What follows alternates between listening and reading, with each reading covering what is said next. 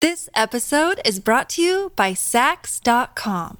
At Sax.com, it's easy to find your new vibe. Dive into the Western trend with gold cowboy boots from Stott, or go full 90s throwback with platforms from Prada. You can shop for everything on your agenda, whether it's a breezy Zimmermann dress for a garden party or a bright Chloe blazer for brunch. Find inspiration for your new vibe every day at Sax.com. Hello, everybody. This week on Bald Move Prestige, we have a special treat because it's this week, the 15th anniversary of The Devil Wears Prada, a film that launched a couple people's careers. Meryl Streep. Meryl Streep put her on the fucking map, really. Where was she until The Devil Wears Prada? It's fun to look back at this movie. I've seen it a couple times. It's directed by David Frankel, who also directed Marley and Me, The Big Year, which I actually really like that film. Yeah. With Steve Martin, Jack Black, Owen Wilson about their birding. Really weird and funny comedy.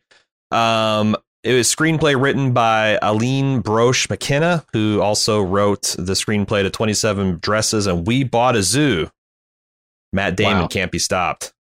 Also co-wrote the 2014 Annie reboot and the recent Cruella de Vil live action villain origin story, whatever, is based on the novel The Devil Wears Prada by Lauren Weisberger, which is kind of a lightly fictionalized account of her being the real life assistant to Anne Wintour, who is the editor in chief of Vogue magazine and essentially is more or less the villain that's portrayed in this movie, the titular devil who wears Prada. Playing that role is Meryl Streep, the living legend, who, as we mentioned, got her start in this film. Actually, she received her first Oscar nom for The fucking Deer Hunter back in 1978. Won her first in Kramer versus Kramer in 1979. Another one for Sophie's Choice in 1982. And got the third playing Margaret Thatcher in 2011's The Iron Lady. She's had over 21 correct me. Exactly 21 total lifetime Oscar nominations as either actor or supporting actor. It's incredible. Also starring Anne Hathaway, who you might recognize from her younger work in The Princess Diaries, Brokeback Mountain, Rachel Getting Married, Dark Knight Rises, and Les Mis. Stanley Tucci, who we just looked at in The Road to Perdition. He's also been in The Hunger Games, Spotlight, and the live-action remake of Beauty and the Beast. Simon Baker from TV's The Mentalist. Emily Blunt, who has gone places since this. We just saw her starring in A Quiet Place Part 2. And Adrian Grenier, who's Entourage guy. And that's about it. Really good short shrift there. Yeah, but you're right. He's the Entourage guy. He is the Entourage guy. Jim, 15 years later, what did you think of this film? Have you seen this film before? And what did you think of it? No, this is my first time watching this. Really? Okay. You might be surprised because, sure, not really my type of movie. I struggle to call this a chick flick. I think it's more than that, certainly. But it has a lot of that vibe, so I never really decided to sit down and check this out. Especially 15 years ago. Look, I was in my mid-20s as a dude. There's probably not much I knew about Meryl Streep at the time. If I had more respect for Meryl Streep at the time, maybe I would have checked it out. But she's great in it. Anne Hathaway is great in it. I'm struggling. You didn't mention Rich Sommer, who is in this, by the way, who was a delight to see on screen because I only know him as Harry from Mad Men. Yes, I meant to write. Yeah. When he showed up, I was like, oh, wow, cool. But I am torn by this movie because, like I said, it has a lot of like chick flick energy. It was made in an era that I think was a little more innocent with fashion, the fashion industry, where the worst thing you could say about fashion is it's a tough industry to work in.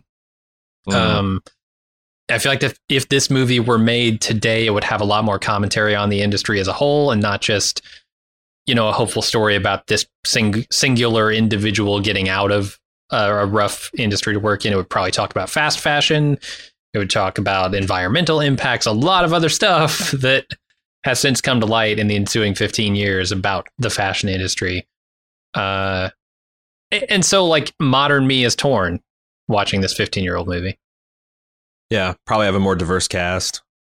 Probably, although, yeah. as far as I know, I imagine the upper echelons of the fashion industry are dominated by people that probably look the same.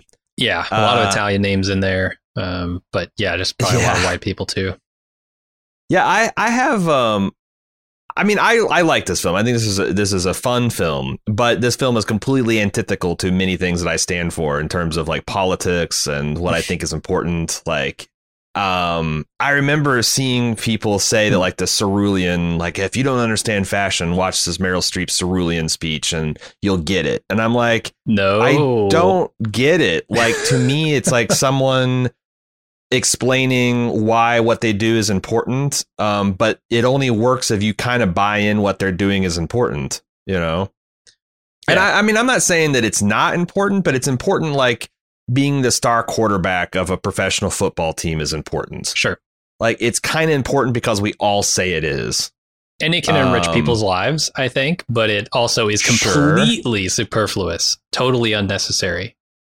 Right. And it's like there's a lot of things that I don't like. The movie buttresses that opinion like, oh, this is the highest form of art because people live in it. And I'm like, I don't know. Does that make bed the highest form of art because people spend a third of their lives in it? Like arguably more design. Than. Yeah, like the mattress design is the height of art. Like there's a couple of things where it's like, and again, if you are into fashionista, that's fine. I don't want to go after anybody's hobby, or the thing that they have passion in. It's just that like when we talk about it, it's being important, and crucially, when we're talking about justifying bad behavior. You know, I mean, I came from Indiana where we worship basketball, and that kind of stuff wrote a carte blanche check for a dude to just completely rule a basketball program with intimidation and fear because he won a couple of championships back in the 70s and 80s. I just reject that paradigm, but I also can put myself in the universe and like not get hung up on the fact that like, oh, well, this is I think these are bad people behaving badly for bad reasons. But shit, I mean, that's true of a lot of fucking movies, you know? And I think that part of why it's such a thing for me to like come to grips with this movie is because the movie says that too, like these are bad people and they suffer consequences in their lives for the way they're acting. But ultimately, the movie is saying like the industry at large is an important thing that's good for humanity. And I don't know how I feel about that. Right. Because yeah, exactly. I don't know that I agree. But on the other hand, there is a story in here that is pretty uplifting of a character kind of deciding who she is and deciding who she doesn't want to be and seeing herself turning into that and resisting it. And I think like that story of individual hope, I guess, is something that carries the movie and does make me like it. And that's where I get torn, because half of this movie I like, which is the smaller individual stuff. And then half of this movie, I'm not so sure I like. Yeah. And the fact that like, I'm not even sure the movie itself agrees with like the Anne Hathaway's, the Andy's character to kind of like reject fashion, because it just feels like, I mean, there's this one quote from the director when he's talking to the producer and he's reading a script and he was talking about not liking it because he thought the story unnecessarily punished Miranda. And a quote from this interview from director Frankel was, "My view was that we should be grateful for excellence. Why do the excellent people have to be nice?" Like, if that's the core conceit of the director, I gotta feel like that, like my thought of like, ooh, they're really not examining. There's even a scene where it's like it's directly humanizing Miranda's character, where she's, going through a divorce and she's worried about her kids, and like that kind of ice queen veneer slips for like 30 seconds before it snaps right back in place. But I'm like, I've got a other question. Why should we give excellent people a pass on being just terrible human beings? Yeah. because for every instance of a person like Miranda or Robert Montgomery Knight or anybody else you can put in front of me as like, look at this fucking ball busting, hell breathing son of a bitch that got things done and, you know, blah, blah, blah. I can show you a person who is meek and humble and team oriented and uplifting that got maximum performances out of people and excelled at the highest levels of their industry or sport. It's just like, yeah, excellent people can be assholes, but why do we let them get away with it? Yeah. You know, why do we let the David O. Russells of the world get away just being a fucking asshole to people when we got Wes Anderson making the same movies and everyone thinking it's a great experience and no one got screamed at or dehumanized? So on the other hand, this is a super fun movie with great crisp dialogue and very talented and appealing people giving it. Like Emily Blunt, even though, you know, she's like all like her and Miranda and almost everyone at the fashion, Stanley Tucci, everybody is essentially shown as just the worst kind of rhymes with Emily Blunt in the world. She's extremely fun to watch her like call it. It's funny to watch people call Anne Hathaway fat. You know, it's just so absurd. Right. Like the movie, it has this kind of frame of reference of like, well, it's, you know, like, OK, well, Anne Hathaway's going to cry in the scene, but we know it's ridiculous. We know she's talented. We know she's this. We know she's that. We know she's not. But like it's just fun. I don't know. It's really fun. Like this. Everyone, I read a lot of behind the scenes stuff about how tight knit this crew got and how like they invite each other to each other's weddings. And it's kind of like a Lord of the Rings kind of cast where it's like, had this really intense experience and it bonded everybody and everyone had a lot of fun making it. And you can kind of see that like Meryl Streep is having a ball, you know, stalking through these offices, eviscerating people, like, you know, filming the montages of her just throwing shit at her assistants and stuff. It's a lot of fun to watch, even though it's terrible and stressful and all that kind of stuff.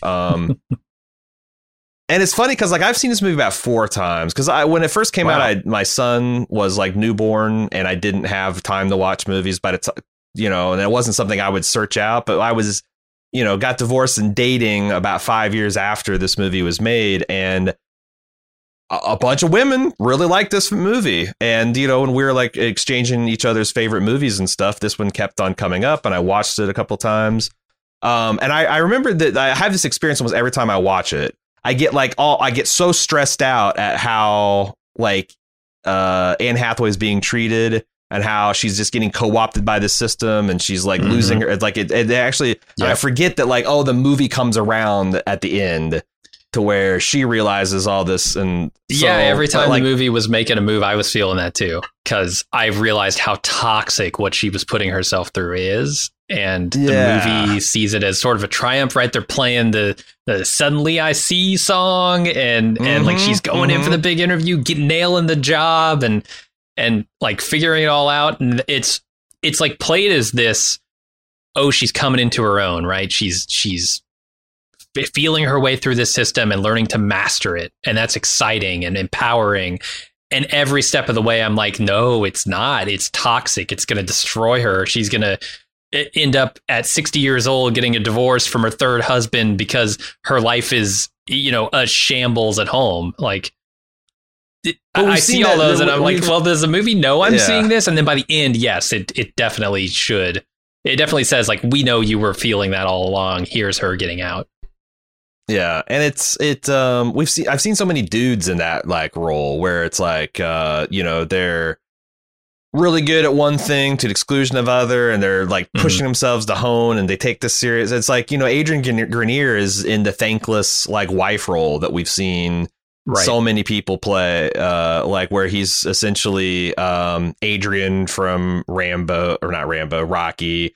She's Jim Garrison's wife from JFK. Yeah, you know, just like hand wringing, like what about the kids? What about the birthdays? What about the part? What about our friends? What about, you know, he's essentially trying to hold her back from this excellence, right? Most of the movies when they go the other way, she would just, you know, like the way this movie usually goes down in movies is that she would just master the universe and you know, you would just understand that like the sacrifices were worth it, and she'd be getting an award at the end, and you know, Adrian Grenier would be in the audience with tears in his eyes clapping for her. I like the fact that this movie like steps out of that and is like the star quarterback is like, you know what, I am spending too much of my life on football. I wanted to be a war correspondent. I'm going to start fucking getting back into the thing I wanted to do. Like she does that, which is cool. But you're right, there is something kind of wretchedly naive about the whole thing too. That, you know, yeah, I can't help but see it through the lens where I'm currently at, because I think look, 2006 was on the cusp of a change in vibe, I think, everywhere, at least for me. Like, let's not, you know, there are probably people who are a generation older than me who are like, it's always been shit and you just didn't know it because you were a naive kid. This is post 9/11, which is the thing that's supposed to change everything, you know, in our lifetime. So yeah, I view this as like the 39-year-old lens in 2021 going, God, this is all toxic. Don't teach kids don't have a fucking toast to jobs that pay the rent, because that's every fucking job. Like if it's a job, it pays the rent and that should be it. If fucking you go to the chicken joint to put in your application and it says one of the perks of the job is a fun work environment, fuck that. We treat everyone like family here. Get fucked. Pay me a living wage, and then we'll talk about the fun perks of this environment. Yeah. Like all of that shit just gets wrapped up in this movie. And I don't know how to come out the other side feeling anything but like a begrudging hope, I guess. We're like, okay, maybe if you translate Anne Hathaway's experience in this movie to every single person on the planet, we can start to make some progress on that shit. But like, the movie has nothing to say about that. Right. I mean, they offhand reference the millions of girls who would like this job, as if that is, again, you know, a reason to abuse people and use them, but also the idea that like, so many of those millions of girls are just never even going to get the shot, you know, because they didn't go to the right schools, they didn't have the right family. Like even this, like it is interesting how like my ears are kind of like really pricked up to like look at the, like, you know, she went to this elite college and she's working her professional and educational and family connections to even get this job. And like, you know, there's just a lot of people that just would never even, and I don't know. Like I said, that's where it's like my personal politics are in at war. It's the same way with Wolf of Wall Street. It's like, it's a super fun movie to watch, but everything is repellent, you know, about this. This movie is beautiful to watch. It's fun to watch because again, it's largely attractive people like Emily Blunt and Anne Hathaway going around in cute outfits. It was costumed by Patricia Field, which Cecily, because like it's funny because I felt like I was watching a director's commentary track, because Cecily was like, when we're watching this, she was just like putting in all these little like interesting tidbits. Apparently this is the woman who did the costuming and like fashion consulting for Sex and the City. Okay. So like she's very good at making people look stylish and also like expressing character through dress. Which is one of the things, you know, annoying things about fashion is like, yeah, I think it's a sham and it's stupid, and maybe we'd all be better if we just had like some kind of human uniform we could wear each day. But like, it is better, you know, like the clothes we wear are the billboard that we put out. Like there's another quote in here, because I read a bunch of stuff about this, like how seriously should we treat fashion, especially with this movie as the lens. And one of the quotes I read was that like, you can't, like, fashion is one of those things you can't escape. If you like affect like indifference to fashion, that is a fashion as well. Yeah. You know, rejection of fashion norms is a way to be fashionable as well. And people can be like cool that way. So like, yeah, I know that like if I wear pajama bottoms and Crocs out in public, it's saying something about me. It does. Namely that I've given up on life. Yeah. And I know that I can't wear those out. I can wear those, but I can't wear them out of the house. But like, I don't know if I like that, you know, but it is the way it is, you know. It is. Yeah. And to me, so this movie was nominated for Best Costume Design in the Academy Awards, and it did not win. Probably deserved it. Lost Really? to Marie Antoinette. which they period love pieces that. usually Yeah. have a little more sway in They love that costume shit. design. I will say, I dislike Anne Hathaway's fashion when she first starts, when she interviews. Like, those mom sweaters are pretty bad. But there is an in-between where she looks like her grandma and she looks like incredibly attractive socialite at the end. There's an in-between phase where Stanley Tucci is dressing her, and I think that is the quintessential fashionista look that I hate, that I cannot stand. And this obviously says something about me. But she shows up in this, I don't know, trash jacket the first day after, and she gets noticed, and everybody's like, "Oh God, she looks so good." I'm like, "No, with the boots that to go looks all the terrible. way up to the crotch."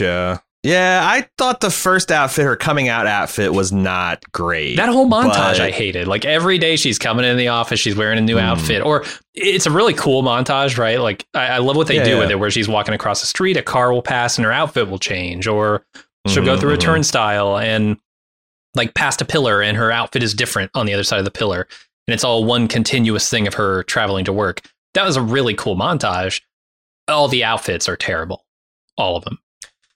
I don't know. I mean, because it's subjective, right? It's art. I actually, other than that first outfit, I remember thinking, wow, she looks really put together and kind of timeless, too. I thought her and Meryl Streep, even though we're 15 years later, they still look stylish because I think they're dressed a little bit more blazers, and where Emily Blunt looks a little clubby, a little Zoolander, because that's what I fucking hate. Because she was really off into, and I read that was an intentional character choice, that they were like really showing that she is so close to the razor's edge, she's like might be even falling off a bit. So it makes sense that that's why I think she looks so bad in those scenes, in those outfits, is because Stanley Tucci is dressing her, and he is this 18-year veteran of the fashion industry who the only thing that gets him up in the morning is experimenting with high fashion, like going off the fucking deep end with, you know, transparent plastics for dresses and shit like that. Yeah, they're auteur.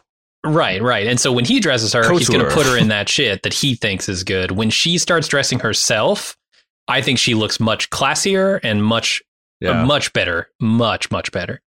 Too, like, I love where they end her personal style, like at the end of the movie where she gets the grudging like nod and smile from Meryl Streep. Like, I think that's like the alpha. It's funny because like I think Anne dresses really cute when she's right out of like her college phase and she's wearing the mom sweaters and like the heavy It's funny, but I feel like they're like, of the women I've dated, 90% could be classified as either early Andy, mid Prada Andy, or end of Prada. Like, they were all aspiring or trying to fit in those molds, which I think is interesting to go back and look at that and remember, like, oh fuck yeah. Like, I mean, this movie had to be influential on the fashion world and like how people perceived it. Yeah, especially like when you are not living in a city that is known for its fashion. Like, if we're talking about the Midwest here, right? Yes. Ain't nobody in the Midwest dressing like a New Yorker in the same year.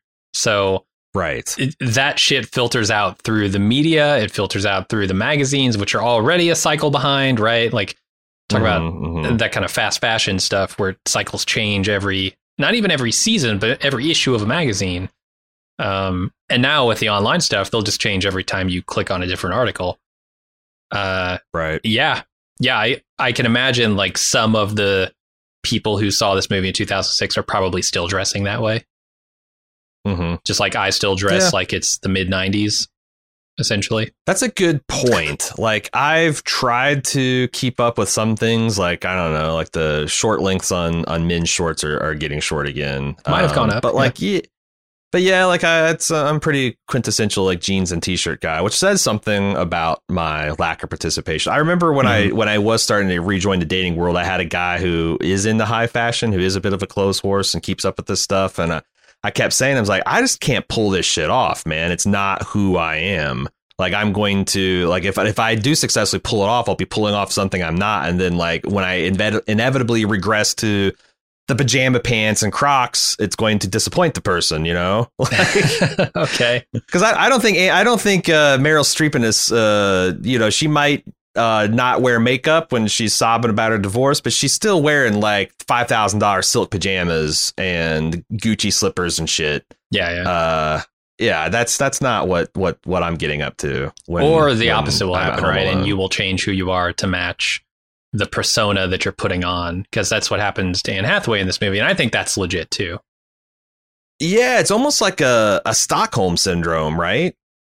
Kind of. Like she went to as a person who eschewed all this stuff and was wanting to be a serious journalist. And I love how like they tell us that she's becoming a serious journalist because the place is like, oh, I saw you did a piece on the homeless. That's all what we're all about. Like, OK, yeah. All right. I get it. This is a serious journalism outfit. They're talking about the homeless.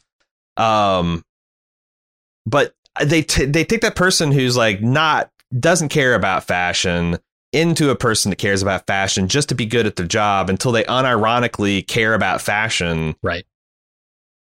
But do they? Like, that's what I'm saying. Like, that's why the Stockholm syndrome is so useful, because like, is she really like fashion, or is she just like this high achieving woman who found the person who cannot be pleased, and the desire to get that nod, or God forbid a smile, is so strong that she is just completely internalized and, defends all the bad behavior, et cetera, et cetera. You got me thinking, because now maybe I'm viewing the end of this movie the wrong way. Maybe what happens here is not that Anne Hathaway escapes a toxic industry that is hell-bent on killing everyone that steps foot into it, and maybe the planet along with it. Maybe she's not escaping. She's just integrating fashion into her life in a healthy way, because she doesn't revert to the mom sweaters and baggy t-shirts that she was in at the beginning of this movie. She reverts to some like medium where she feels good about the way she looks, but she's not letting it consume her life. And I think like that's the best you can hope for with fashion, right? Is just to feel good in the clothes you're in, and not make your clothes, not let your clothes make you feel worse about yourself. Actually do the opposite, make you feel better about yourself in them, but also not be so consumed by the idea of being up on the latest fashions that you drain your wallet or drain your will to live, in Anne Hathaway's case, that sort of thing. Yeah. I mean, because like integrating fashion in a healthy sense, I don't know what that means. Like I said, like I really only pay attention to fashion because I know that if I stop, then that will tell the world something about me that I'm not necessarily comfortable with, which is namely I've given up caring about what the world thinks about me. Sure. So like I don't know, because like I kept on having, like, for example, I want to talk about the Cerulean speech, that where she talks about they hold up these two belts, which I swear to God are identical. The buckles are the only difference. Yeah. This is like Pam from The Office, where it's like these are two literally identical things, and everyone in the room turns and's like, "Oh, you fucking unwashed TJ Maxx whore with your goddamn opinion on these belts," and they launch into like, "Look at your blue sweater. You don't even know that someone 5 years ago in Milan made that color popular, and it's cycled through the pages of Vogue and fashion until it went down to the department stores and the Walmarts, and then you picked it up at a brand, and you just beyond it, you are relying on these people with better taste, which I'm calling disgusting right now. And you participate in society, even though you're critical of society. How very curious. I'm very intelligent." It's like, what the fuck is all this goddamn double talk? Like, if she literally just bought that shit because she needed a sweater to be warm, and it's on, like, what difference does it make if it's cerulean or purple or blue or yellow? Yeah. Like it's like, I don't think she bought it because like it's just a fucking sweater she bought off the rack because it was cheap and it kept her warm. Holy shit! Like, speech only works on her because she cares about the fashion a little bit. Like you could tell she does at the beginning, but she takes offense when everybody says, "Oh, you don't, you obviously don't care about fashion." I guess I guess that's because I guess I've never met a person like that before, which didn't care about fashion, and if you called them on it, wouldn't be like, "How dare you say that I don't have any style or fashion?" I don't know. Maybe that's what happens to like 30 and 40 year olds when they're like still dressing like they're in high school, and then the kids make fun of them. Sure. But like, I just like, to me, it's like you had to buy into the argument for that art. It felt like it chick tracked, you know, where like the innocent Christian freshman gets up to confront the evil evolution teacher and just whips their ass in an argument because the evolution teacher is roughly as smart as the chick tract writer and has no idea about anything. That's what it felt like. It's like this is a speech written to seem impressive and like an own, but like if Anne Hathaway was not essentially an indentured servant that couldn't effectively or rhetorically fight back without real fear of losing her job and standing, then it'd be easy to demolish the argument. But it's like, I don't know. So many people cite this as like a great argument for fashion, where like, I think like Tucci makes a better argument later in the film, where it's like, essentially, you know, it's art. And it's art that you wear, and it tells people things about you. I don't know. The Cerulin speech just really left me cold. Yeah, I think that only works on people who do care about fashion, right? Like, and I won't say that I totally don't care about fashion. Yeah, I wear jeans and t-shirts 99% of the time. But there was a period where that wasn't true, and I think I felt better about myself when that wasn't true. But you have to sort of buy into the concept of fashion being important for this speech to land, because if you don't, if Anne Hathaway says, and yeah, so the effect of it is completely washed away. Yeah, she gets fired, but also the speech means nothing, right? Because it only has as much power as the person who's listening to the speech gives it, and that's I don't know. It's the weird thing about fashion, because if none of us cared about fashion, then none of this would matter, right? That's true. But we do, and so it does matter. Right. So that's another question I have about fashion, because this is based on a real life person. We've mentioned her, Ann Winter, who is the real life editor in chief of Vogue magazine, and the writer of the novel this is based on. Yeah. Well, she's the writer of the novel is her real life assistant. Who did like, you know, this you're talking about the editor of Vogue. Okay. Yeah. They say that her opinion is the only one that matters. And I guess my question is why? Why does one person have the ability to shape fashion to the extent that they literally can? Like, you know, all these designers have these designs, and they're all probably roughly as artistic and blah, and they're all very extreme. Like, why does one person get to say what is hot? And what if they're wrong? Like, how do you know that they're wrong? I was reading some about this Ann Winter, and I guess there was like this grunge trend in the 90s, you know, and she single-handedly quashed it. But she said it's because it didn't sell well. And it's like one of these things where it's like, it's hard to have the opinion that this is all about art, and then you have an argument about what sells. Because what sells has nothing to do with like actual taste. It has much more to do with marketing and like what appears in fashion magazines like Vogue. Right. So it's like, I don't know, like how does someone get in, and this is probably beyond the scope of the podcast, but I was fascinated. Like, how does one person get into where they're the tastemaker for 8 billion people on this planet? Also, I take offense to the idea that it doesn't sell. You look at my fucking high school circa 1997, and I will tell you, grunge will fucking sell. It'll sell off the fucking shelves. So get the grunge out there. People will wear it. In the Midwest, maybe the Pacific Northwest, a bunch of unwide, but that shit ain't gonna play in not LA, anymore. That New was York, 90, and Milan. 93, 94. Yeah. I don't know. It has to do with power as much as anything does, right? It has to do with power and money and respect, I guess. Like, if you make a name for yourself in fashion to the point where you control the most popular fashion magazine as portrayed in this movie, Runway, you have the ability, maybe not like the right or whatever, but the ability certainly to sway fashion in 2006 before the internet has become what it is. And I think this is another way in which the movie shows cracks in the internet age here in 2021 is I think fashion is a lot more diverse now because of the internet. You don't have a magazine like Vogue, Runway, whatever, creating fashion and essentially saying this is what you all will wear because this is all we put in the outlets that, you have for fashion. Nowadays, you can do a lot more. So I think, if you're the head of a very popular fashion magazine, that gives you the ability, maybe not, like I said, the right, but the ability to change fashion. This episode is brought to you by Saks.com.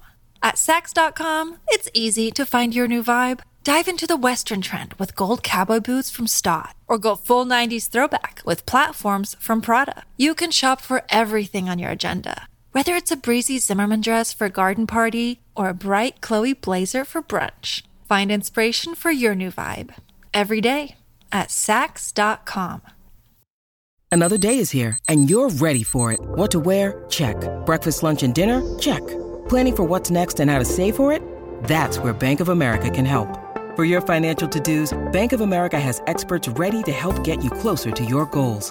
Get started at one of our local financial centers or 24/7 in our mobile banking app. Find a location near you at bankofamerica.com/talktous. What would you like the power to do? Mobile banking requires downloading the app and is only available for select devices. Message and data rates may apply. Bank of America NA, member FDIC. See, I guess that's the one other thing that like bothers me about fashion is like, like back in the day, the dawn of fashion is probably sometime 40,000 years ago, where we're all wearing deer jerkins. Mm-hmm. It's all brown animal skin colors. And then somebody spent a couple hundred hours picking all the pretty stones out of the river, crushing them into beads, drilling holes. Like this took just 1,000 hours, and they came out one day with a deer jerkin with a fucking rainbow crow on the back made out of shiny beads, and people like, what the fuck is that? Holy fuck, look at, and like, but that's someone's genius and creativity and hard work and effort. Like, it's significantly less cool if you can just buy 1 million of those, rainbow bearded crow deer jerkins off the rack. For sure. And now I feel like the fashion is a lot of times a stand in for like wealth and class. Like, you can look stylish without breaking the bank, but holy fuck, you got to do your homework. And you got to dive through, thrift stores, and you got to modify this, and you got to, but like, a wealthy person can just buy style, just like get a personal shopper and be like, hey, make me look good. And so like, it's less about your individual expression and more signaling to people that like you have a certain amount of status or wealth, or are willing to spend the time and money to ape the style and wealth of someone that has that. And it's not about, again, individual expression. Right. And that's the irony. Like you talked about the grunge stuff, right? People didn't start wearing grunge clothes because they thought they looked cool. People started wearing grunge clothes because they couldn't fucking afford anything else, because they were shopping at thrift stores and all they had was the fucking grandpa sweater with the hole in the for the thumb and the arm, and like, and then the big, baggy jeans that were 2 sizes too big because, they're out of 34s this week. I guess I got to buy the 38s. And they have holes in the knees. Well, fuck me, I guess. I'm wearing a holy pair of jeans. Right. And then you turn that into high fashion, right? Because it becomes a thing. There has always been like a push and pull between why fashion is what fashion is, and the clothes that people wear just to get by. Yeah, and it's like, I also feel like when you go back and look at people, whenever I've admired someone from like the 60s to the 70s, it's not usually when they have like the tie-dye shit and the bell bottoms. It's usually when they're wearing something that looks classic, timeless, right? Yeah. And I was thinking like, I could see like Stanley Tucci's character like looking back at the way they're dressed 15 years ago and like, oh my God, what was I thinking with this leopard print or these patterned leather jeans or whatever. But like, that's what they're constantly chasing, that stuff to where they look ridiculous even 10 or 15 or 5, 10, 15 years in the rear view mirror. And the other thing is like, it keeps recycling. Like it's always the joke of like when I was growing up in the 80s and 90s, like, oh my God, the 70s, we're never going to go back to bell bottoms, and we're never going to go back to this other, like, we're never going to go back to pastel shit. It always comes back. And now we're like saying, oh, we're never going to go back to the shit that we were doing in the 90s because, oh my God, how tacky was that? All this. But like, I guarantee we're just 10, 15 years from doing it. So it's like, I don't know. Fashion, like, especially when you're talking about high fashion, it just seems like a little bit of a scam, a little bit of Oh, I hate high fashion. Like the shit you see at runway shows, at like actual fashion shows, I think looks god awful. And I would never wear anything that they show in those. But I guess that's where you get the experimentation, right? That's where the art there's in, one like particular bedazzled bracelet that people like that comes out of that, or a new shape, or a color. Or a color. Cerulean came out, yeah. Right. And then they transfer that to normal clothes that real people will wear, not, some future Fifth Element type shit.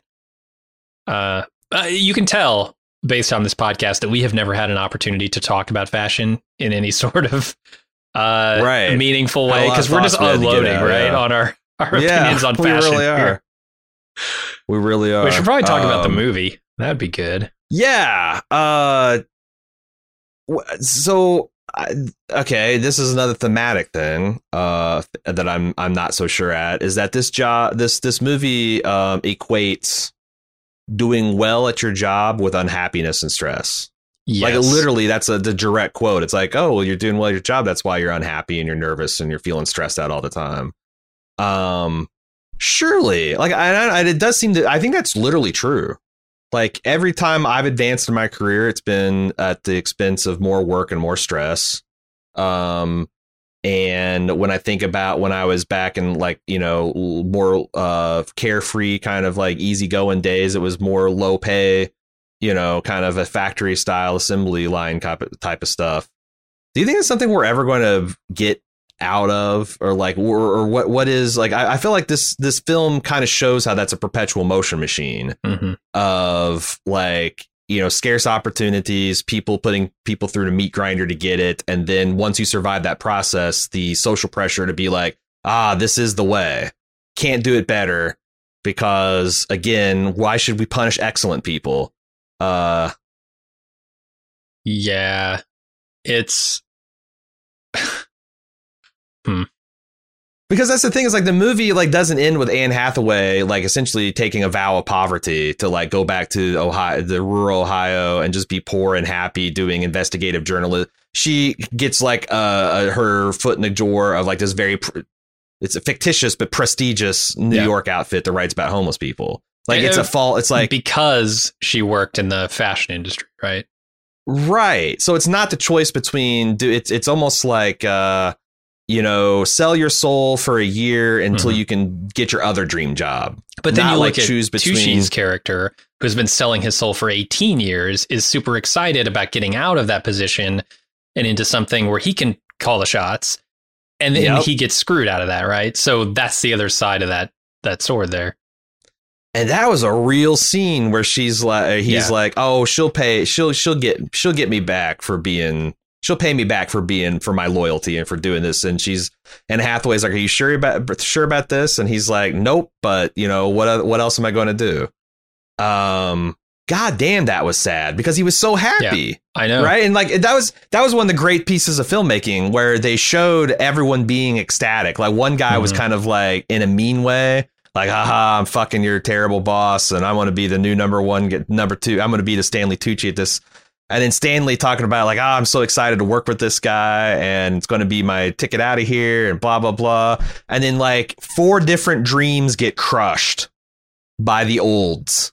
Yeah. And they kind of go around. You see it like register in everyone's face. Like, oh, God, that was a great piece of like efficient filmmaking.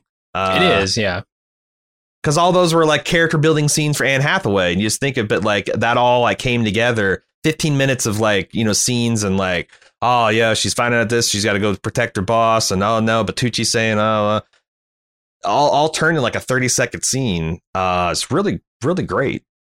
Yeah, it sets up this idea that you, like you said, you have to sell your soul for this job if you want to work in the heights of this industry, and sort of makes that an expectation of everyone. And I think that's the problem here, right? Is like, everything is turning into that. There doesn't seem to be an industry that provides a living wage that gives you the opportunity to have a balanced life as well. It asks everything to give you everything, or it asks, still quite a bit in order to give you basically nothing. And that's kind of where we're at. And so like when I'm seeing this movie, I'm thinking of those things. I'm thinking of, man, she's selling her soul here. And then at the end of the movie, I guess she gets out or comes to some equilibrium, and she might be the success story, but there are so many people out there who are not.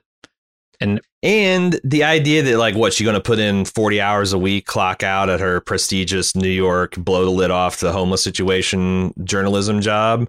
Like, I'm pretty sure those people work crazy hours too. So like, excel in any field.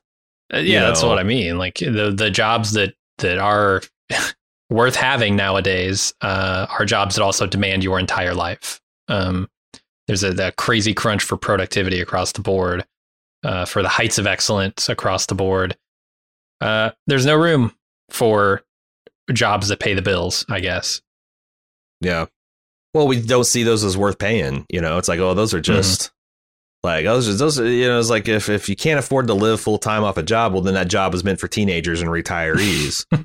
But like, oh, there are enough jobs that pay the bills to go around. I guess you're going to have to get multiple jobs to do that. Yeah. Like I was wondering, like, well, who staffs McDonald's when the teenagers are in school? Oh, retirees. Oh, well, then who's greeting the doors at Walmart during the day? Like, what the fuck?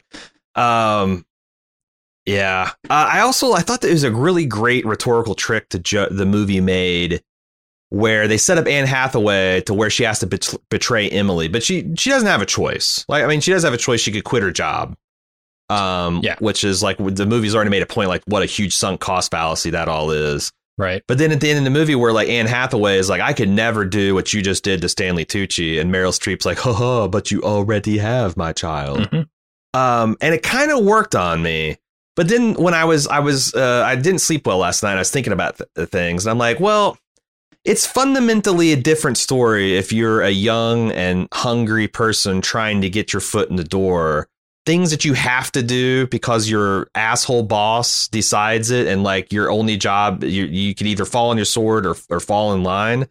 That's way different than a woman who's like worth a couple $100 million, and even if she got ousted from her prestige, she could probably start her own fucking Miranda magazine, M magazine, and probably be even more successful than she was before. Like, it's not the same fucking choice, Sure.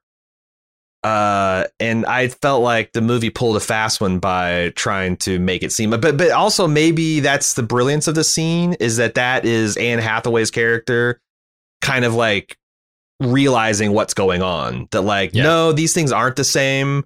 But also, I'm 30 years away from being Miranda, where I will eat my own children or kill my own husband or murder my best friend to get ahead and stay ahead.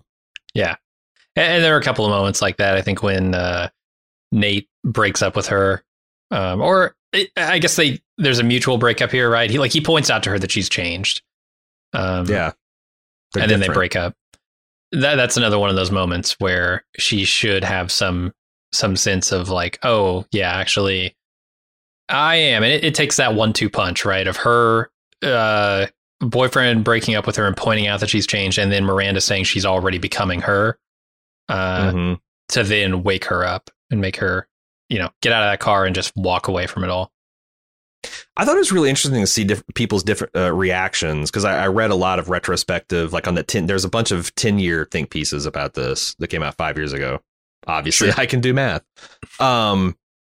People were really upset about Adrian Grenier's character, giving her shit about like, missing his birthday because of an important work event. And I'm like, I don't know if you're watching the same movie, but that was where it's already kind of too late. Like he's kind of looking for an excuse to break up with her because she's let them down so much. And to the extent that like, I think this movie, I don't know, this movie is not a serious movie. It's fun, and it's well made, and it's well acted, and it looks great. But like serious, I don't know. But I feel like this movie would have been even better had she not got back together with her boyfriend at the end, because I still think that they have fundamentally changed as people, and I don't know, it felt weak for her just to jump right back into like, oh, you know what? I realized you were right. I was wrong about everything. Fuck Miranda. I don't know. I felt like it'd have been better if she just doesn't get back together with him. I don't know if I agree. I think, look, these are like storybook tales, right? Like people take a long time to change their mind. They take a long time to realize the situation they're in, all that stuff. And this movie is more of a storybook where she changes her mind instantly, and we have to believe that she's changed it for good. And there's no residual something going on here. But I like that once she does realize that she doesn't want to be the person she was becoming, that she can go back to the life she had. And because it never seemed like that life was something she didn't want. It just seemed like she got sidetracked from a life that she did want by a life, by success, by Stockholm. Yeah, by whatever it was that drew her in about fashion. She gets over that at the end, and yeah, it's storybook, but it works. I have a completely different read from most people, the think pieces from 5 years ago about that boyfriend breakup, or the birthday party scene rather. First of all, I think Adrian Grenier's character Nate is pretty shitty about this because he's just passive aggressive, right? She comes back and he's like, not talking to her. I'm going to bed. You look really pretty. That's fucking passive aggressive as shit. That sucks. But he is 100% right about her turning into a person that she did not want to be at the beginning of this. And I don't think he needs to like try and stay in a relationship with a person that he didn't get into that relationship with if he doesn't want to. And she would have every right to say, yeah, we're different people and we should go our separate ways because I'm turning into a better person if she perceives it that way. I don't think anybody did anything wrong other than like the passive aggressive nature of the compliments he's giving her on a birthday night where he's obviously disappointed and trying to make her feel bad about missing his birthday. It's tough. It's tough when someone lets you down, like on a long line of letting down, because like sometimes like you can like, well, I can be aggressive, passive aggressive, or just not respond at all. Right. And like, all those things feel kind of shitty, but right. And also you're a roiling base of emotions too. But I don't know. It's tough. It's tough because like I do think that they did drift apart and she did change as a person. But yeah, and it's interesting too because this story because like so that like them getting back together was this movie's version of him clapping for her with tears in his eyes at a work event that she's getting awarded as fashion assistant of the year or whatever. It's the happy ending. I also think it's nice that he doesn't like save her from this fate, right? He points out that like that there is some stuff that he doesn't agree with happening here, and that. But by the end, like she has to have that realization for herself when like Miranda points out, hey, you've already made this choice. Then she goes, oh, shit. Yeah, I have. And then decides not to. It's not like he swoops in and saves the day. So that's pretty cool. I will say my wife, when I told her I was watching this movie, said, oh, that boyfriend character is really shitty. I don't like him. I like the movie, but I don't like the boyfriend character. And I'm like looking for it throughout this movie. Like, what doesn't she like about this guy? And I never could he's put the my Skylar finger White. on it. He's the Skylar White. He's the guy that's wanting her to not succeed at being the badass version of herself that she's becoming.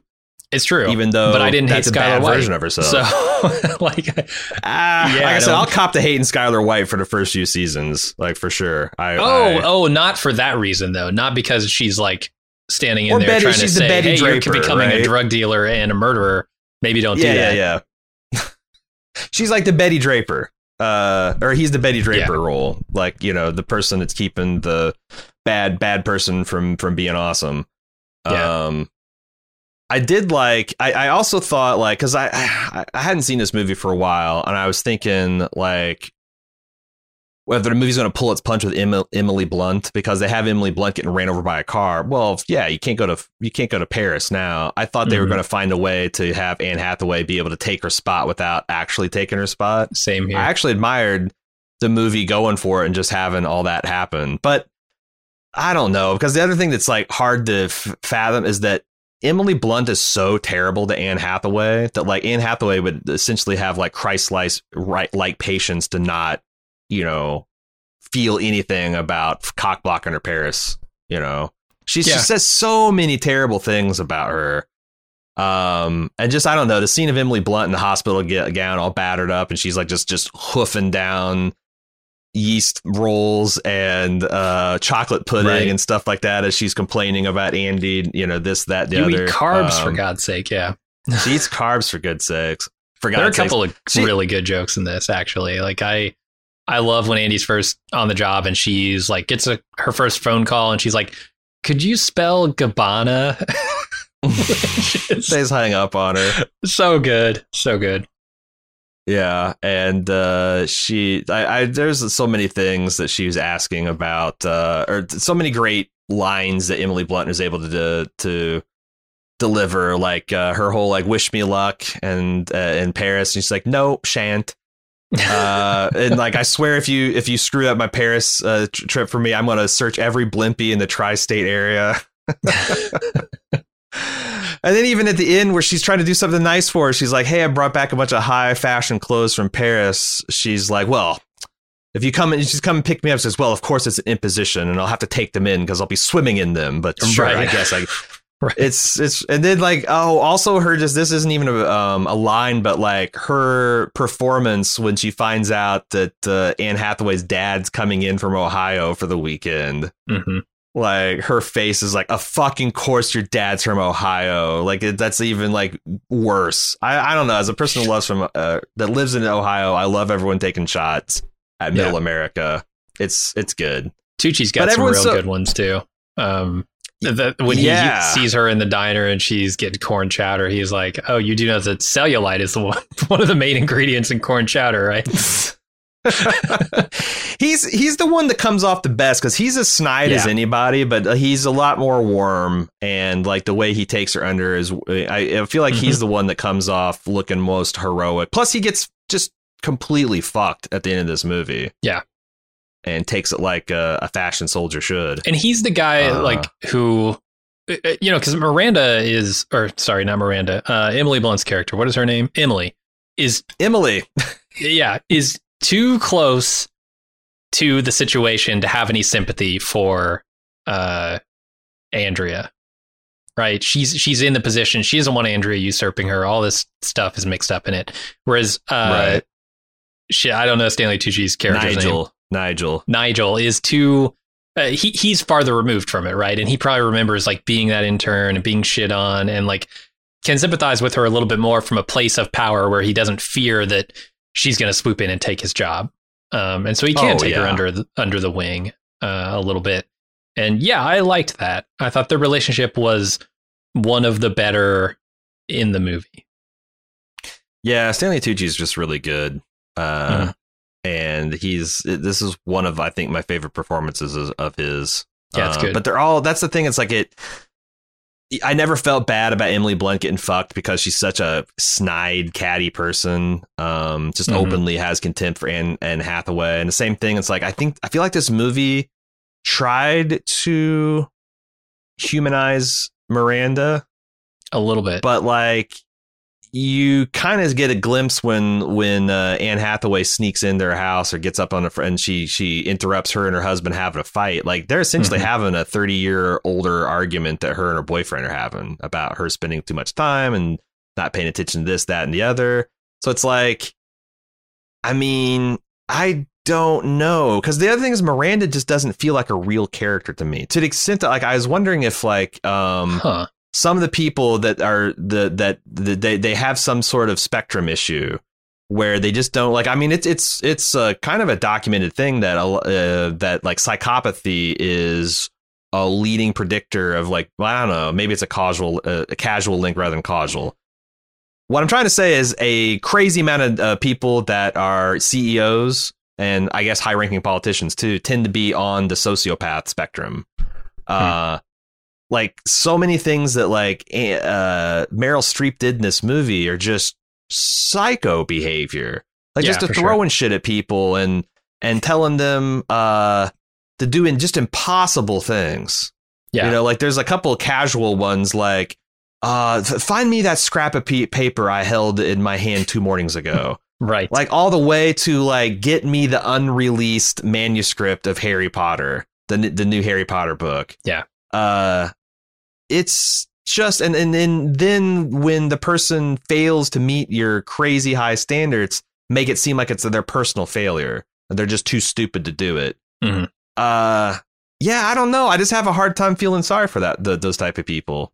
Oh, I do too. You either got something untreated that you need to get treated, or you're just a bad person. I don't feel any sympathy for Miranda in this, although I will say they come about as close as they can with the time that they devote to it, because Meryl Streep is so fucking good. Like, the scene in the hotel where Andrea brings the book or whatever it is, and her husband has just said that he's getting a divorce and all this, and there's moments where they approach some level of sympathy for her. But the way she immediately turns it right back to the show must go on sort of thing, that immediately kills all sympathy. That. And Stanley Tucci too. I have a lot of sympathy for him, and probably the most sympathy of any character in the movie, aside from, the main protagonist, because he, gets fucked, but he also seems to care about people in a way that Miranda definitely doesn't. He doesn't seem to have all of his humanity ground out of him by the job, even though he puts on that air a little bit, or as much as he needs to, I think, to get by, to please the people who are higher in the power structure than him, so that he can eventually get to the place where Miranda is. Yeah, and I guess I'm also just probably a little bit more sympathetic towards women in people like Miranda's position, because they just have to run such an extra gauntlet, and they have to, to get to a position and keep the amount of power that and sway and influence that she's got. You have to scrap for it. But still, it's like, at the end of the day, she's a terrible person that's abusing people, and it's pretty rough to watch. And especially since like it's like the Anne Hathaway's like got the hero's journey, where like the first time, it's like a progression where the first time she gets the impossible task, she fails, but she learns what she needs to do to get the set. So it's like, it feels like the hero's journey when she is just becomes like, hey, I exploited this personal relationship to get you this impossible thing. And I have somehow memorized 150 people's faces and random facts about them. Like, it's like, it's Luke Skywalker destroying the Death Star, but in reality, it's Emperor Palpatine's paperboy learning how Palpatine likes their coffee. Right, with a lot of lightning. A lot of lightning. The character I have the least sympathy for, I think, is Emily Blunt's character. Emily. She's pretty bad. Because, she's the most cartoonish, too. Like, they never try and sympathize with her. The closest they come is this thing around Paris where she really wants the clothes. None of that makes her sympathetic to me. The fact that she really wants the clothes that come out of the Paris trip. She really wants the prestige of going. That's all greed. That's all, self-obsession. None of that is sympathizing at all. Plus, she's made it abundantly clear that if they were to switch positions, she would stab her in a heartbeat. Like, she would murder anyone to get to Paris. Right up to the end, all the way past the part where she gives her all the clothes from Paris, I think. Like, she's still going to stab her in the back if she needs to. For sure. Maybe the other character I like the least is this Christian Thompson guy. I don't know why. Are we talking Mentalist? The Mentalist guy? The Mentalist. I don't know why. I feel like there is something very predatory about this whole thing that's happening here, and it icks me out. That's why I think this is the wretched naivete of the movie, because I see it too. Like, this guy, it feels very quid pro quo, and like I keep expecting him to like put the explicitly quid pro quo, like, well, you're gonna suck my dick now that I got this, this Harry Potter novella comes with a side order of dick. Did you not see? But he doesn't. In fact, he doesn't really make a move on her until like she's got broken up with the boyfriend, because this is all part of the fantasy. Like, but it comes it comes about as close as you can to that there's this scene of the try again scene, as I would call it, is like they're out, by the lamppost and they're in Paris and she's got no boyfriend now. She keeps saying no. Nah, I need to leave. I need to go. He's touching her face. He's moving in. Every time she objects, he comes closer. There is a fine line between playing a game that you both know you're playing and whatever is happening in this scene, and I don't feel comfortable about it. Yeah, it's a weird role. Cecily mentioned towards the end of the movie, she's like, what do you think Entourage is going to think of her fucking the Mentalist when they're on a kind of Ross and Rachel style break? Because, it's like I was kind of wondering that myself. It's like, well, you guys broke up because you're being different people, but then you call back. Like, this not even a week has gone. Like, you just went to Paris. Yeah. Went to the show. Fuck this dude. And then came back and be like, hey, let's just have a do-over here. Right. Yeah, I don't know. I think that would have been an interesting scene to shoot. That's fine, as long as you didn't fuck the Mentalist while you're in Paris. What? You fucked a Mentalist? We just broke up. What the? Yeah, I don't know. Look, Bumble knows you're exhausted by dating. All the must not take yourself too seriously and 6'1" since that matters. And what do I even say other than, hey? Well, that's why they're introducing an all-new Bumble, with exciting features to make compatibility easier, starting the chat better, and dating safer. They've changed, so you don't have to. Download the new Bumble now. When you need mealtime inspiration, it's worth shopping Kroger, where you'll find over 30,000 mouth-watering choices that excite your inner foodie. And no matter what tasty choice you make, you'll enjoy our everyday low prices, plus extra ways to save, like digital coupons worth over $600 each week. You can also save up to $1 off per gallon at the pump with fuel points. More savings and more inspiring flavors make shopping Kroger worth it every time. Kroger, fresh for everyone. Fuel restrictions apply. I guess the one thing I thought it was good because it helped me get into the mood of the movie. Because I've got a pretty jaundiced eye about fashion and all that kind of stuff. But it starts with a montage of women doing the incredibly hard work of being beautiful. Mm-hmm. It's a long, like a 5-minute montage of like just women from all different walks of life, like putting on makeup, checking out their outfits, looking in the mirror. And like, that's one of the things that's like a trope. And I do know men who spend as much time in front of a mirror as women. But on average, I think society's conditioned women to care more about that stuff than men. Mm-hmm. And I thought it did a really good job of like, before you want to start up with your bullshit, Aaron, about not caring about fashion, know that like for the vast majority of people, like it really does rule their life. They're very harshly judged by it. There's a lot of in-group and out-group pressure to conform to these standards. But it's one of those things where like, I feel like it's almost like a snake eating its tail, because like the movie starts off that way, showing all these pressures to form. And then you have this entire movie. And then at the end of the day, you still have Miranda at the top applying the pressures. And it just kind of loops back into itself. It's a self-creating, perpetuating thing. Yeah, and they're playing this song. I don't actually know the name of it. It's that Suddenly I See. The Suddenly song. I See, yeah. By Katie something. I can't think of her name. But this is a song that's about female empowerment, right? Apparently, the background of it is that she was looking at a photo of a very powerful and accomplished woman by some famous photographer, and she was struck by the desire to change her life and sort of live up to that ideal, and wrote this song about it. And they're playing it over a scene, like you said, which is a bunch of women getting ready for their day, spending massive amounts of time in front of the mirror, and Andrea, who's doing the same, but also not having quite the result that these other women do. It's meant to like juxtapose Andy with the rest of these high fashion women, and they're playing this song, and I didn't know at the time if the movie was trying to tell me that this is something that's empowering, or if the movie was using this ironically. I think it's a little of both by the end of this movie. There's a lot of this part where the movie is like, I'm not sure if it's so smart it's coming off as stupid, or if it's so stupid it's approaching looking smart. Because that, like, you're right, that montage is almost like two sides of the coin. Like, is this actually making an ironic statement, or is this just like, yeah, look at these women putting on their fucking war paint and armor? I could see it going either way. And they use music pretty well. It's not like music that I love, but I'm sure a lot of people of the generation where they were young adults at the time of this movie probably love this song.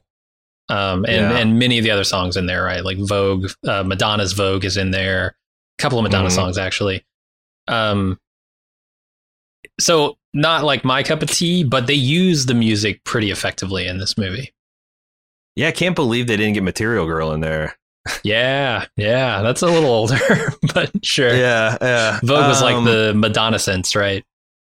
Did you see anything about the Ann Winter component of this movie?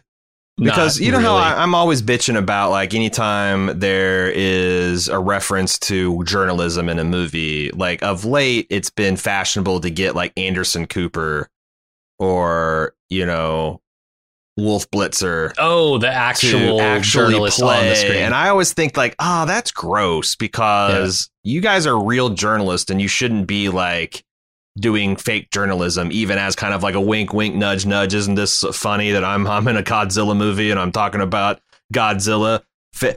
I actually was like, you know, I'm kind of impressed, because there's not nearly, I thought there'd be so many fucking cameos of well-known fashion designers and models and stuff. And I'm like, it's actually kind of refreshing that they took the effort to like come up with fake versions of everything. Even the, you know, clearly supposed to be the New Yorker, I think, that Andy walks into.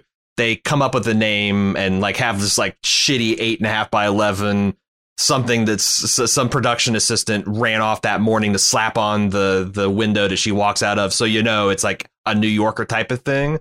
And I'm like, well, that's kind of cool, because that way there's like, you know, I think it's more, it has more integrity. You know, that if you're making something skewering an industry, that you don't use that industry to do it. It turns out, I guess the editor of Vogue, this Miss Winter, put out like essentially a headhunting bounty that like, if you appear in this film, I will ruin you in the fashion world. Oh, really? And that's why there are no big models, or, I mean, you got Gisele Bündchen, like Tom Brady's wife, but she's not playing a model. You don't, like, they like reference Heidi Klum the is Tom the only Fords model, I think. Yeah, they reference the Tom Fords and the Versace's and all this stuff, but like they don't appear in the film, and I guess it's because the editor of Vogue just made an edict. Wow. Which only plays right into the hands of this fucking movie, right?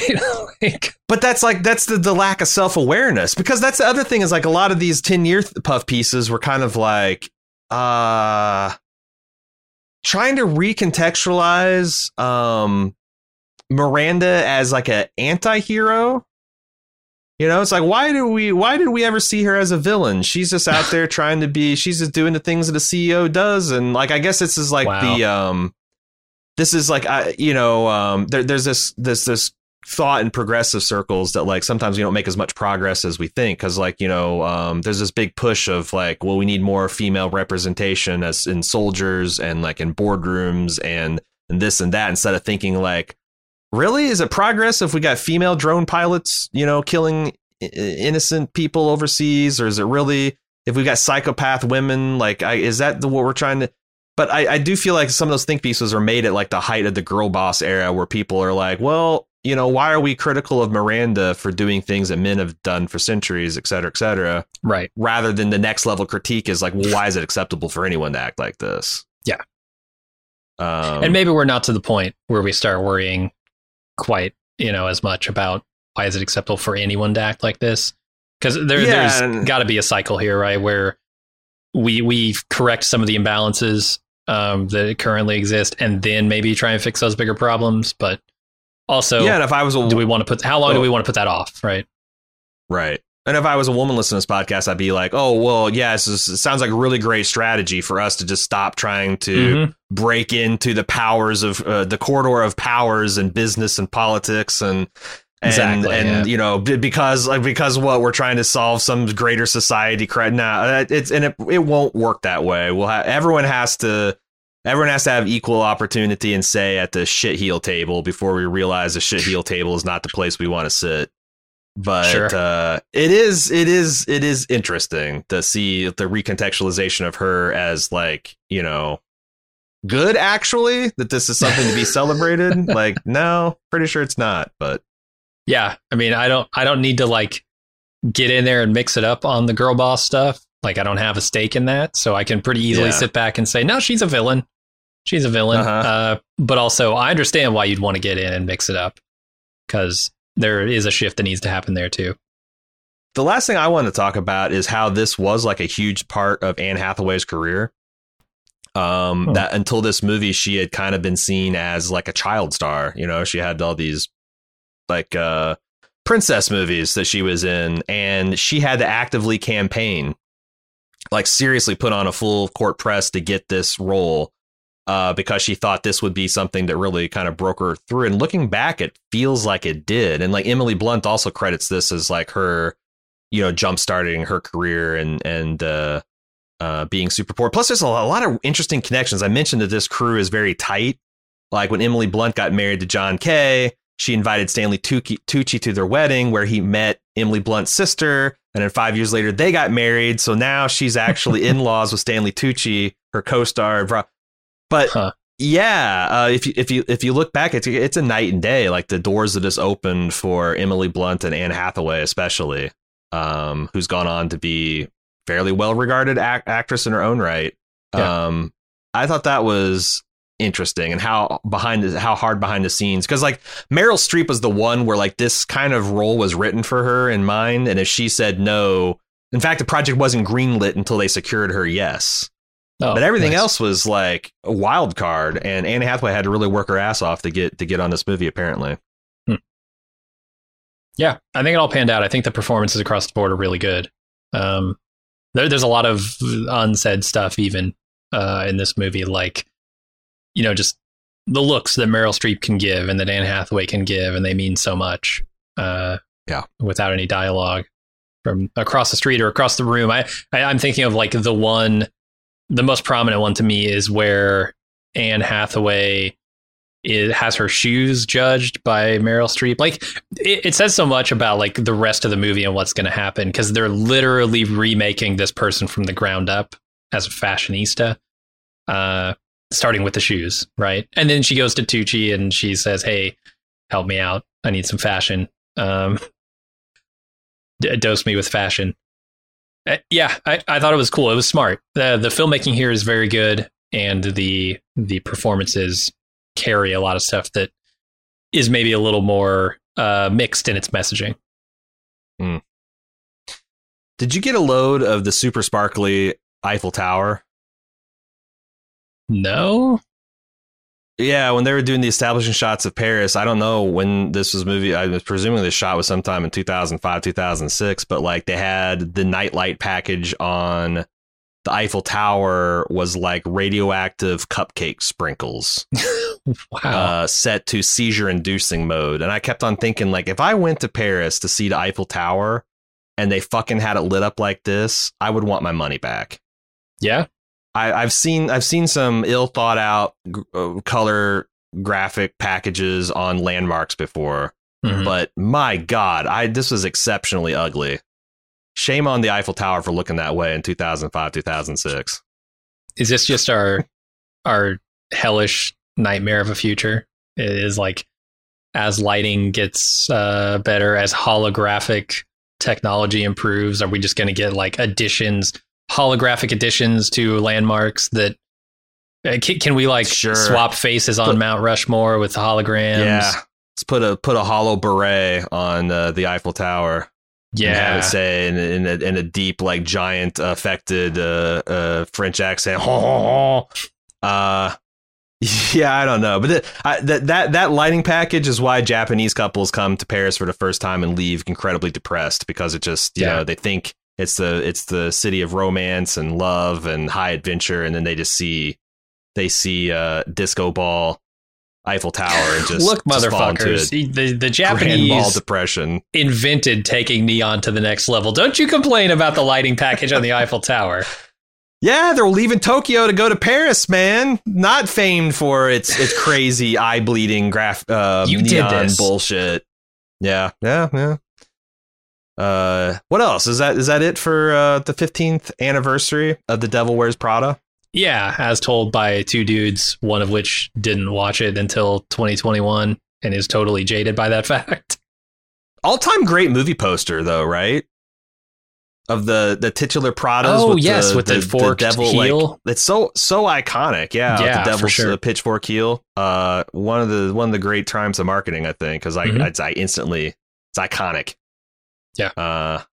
Yeah. Happy 15th anniversary. It'll be interesting to see 15 years hence where this movie kind of stacks up, because we're in the process of reevaluating how we feel about careers and opportunities and elites and fashion and all kinds of stuff. It'll be interesting to see what the think pieces look like 15 years hence. Mm-hmm. But important milestone, and I really enjoyed getting a chance to revisit this movie. Next week we'll be back with another prestige film. What will it be? I don't know. I honestly don't. I have to look at the calendar, and I'm not going to. So we'll see you back for that next week. Until then, I'm Aaron. And I'm Jim. See ya.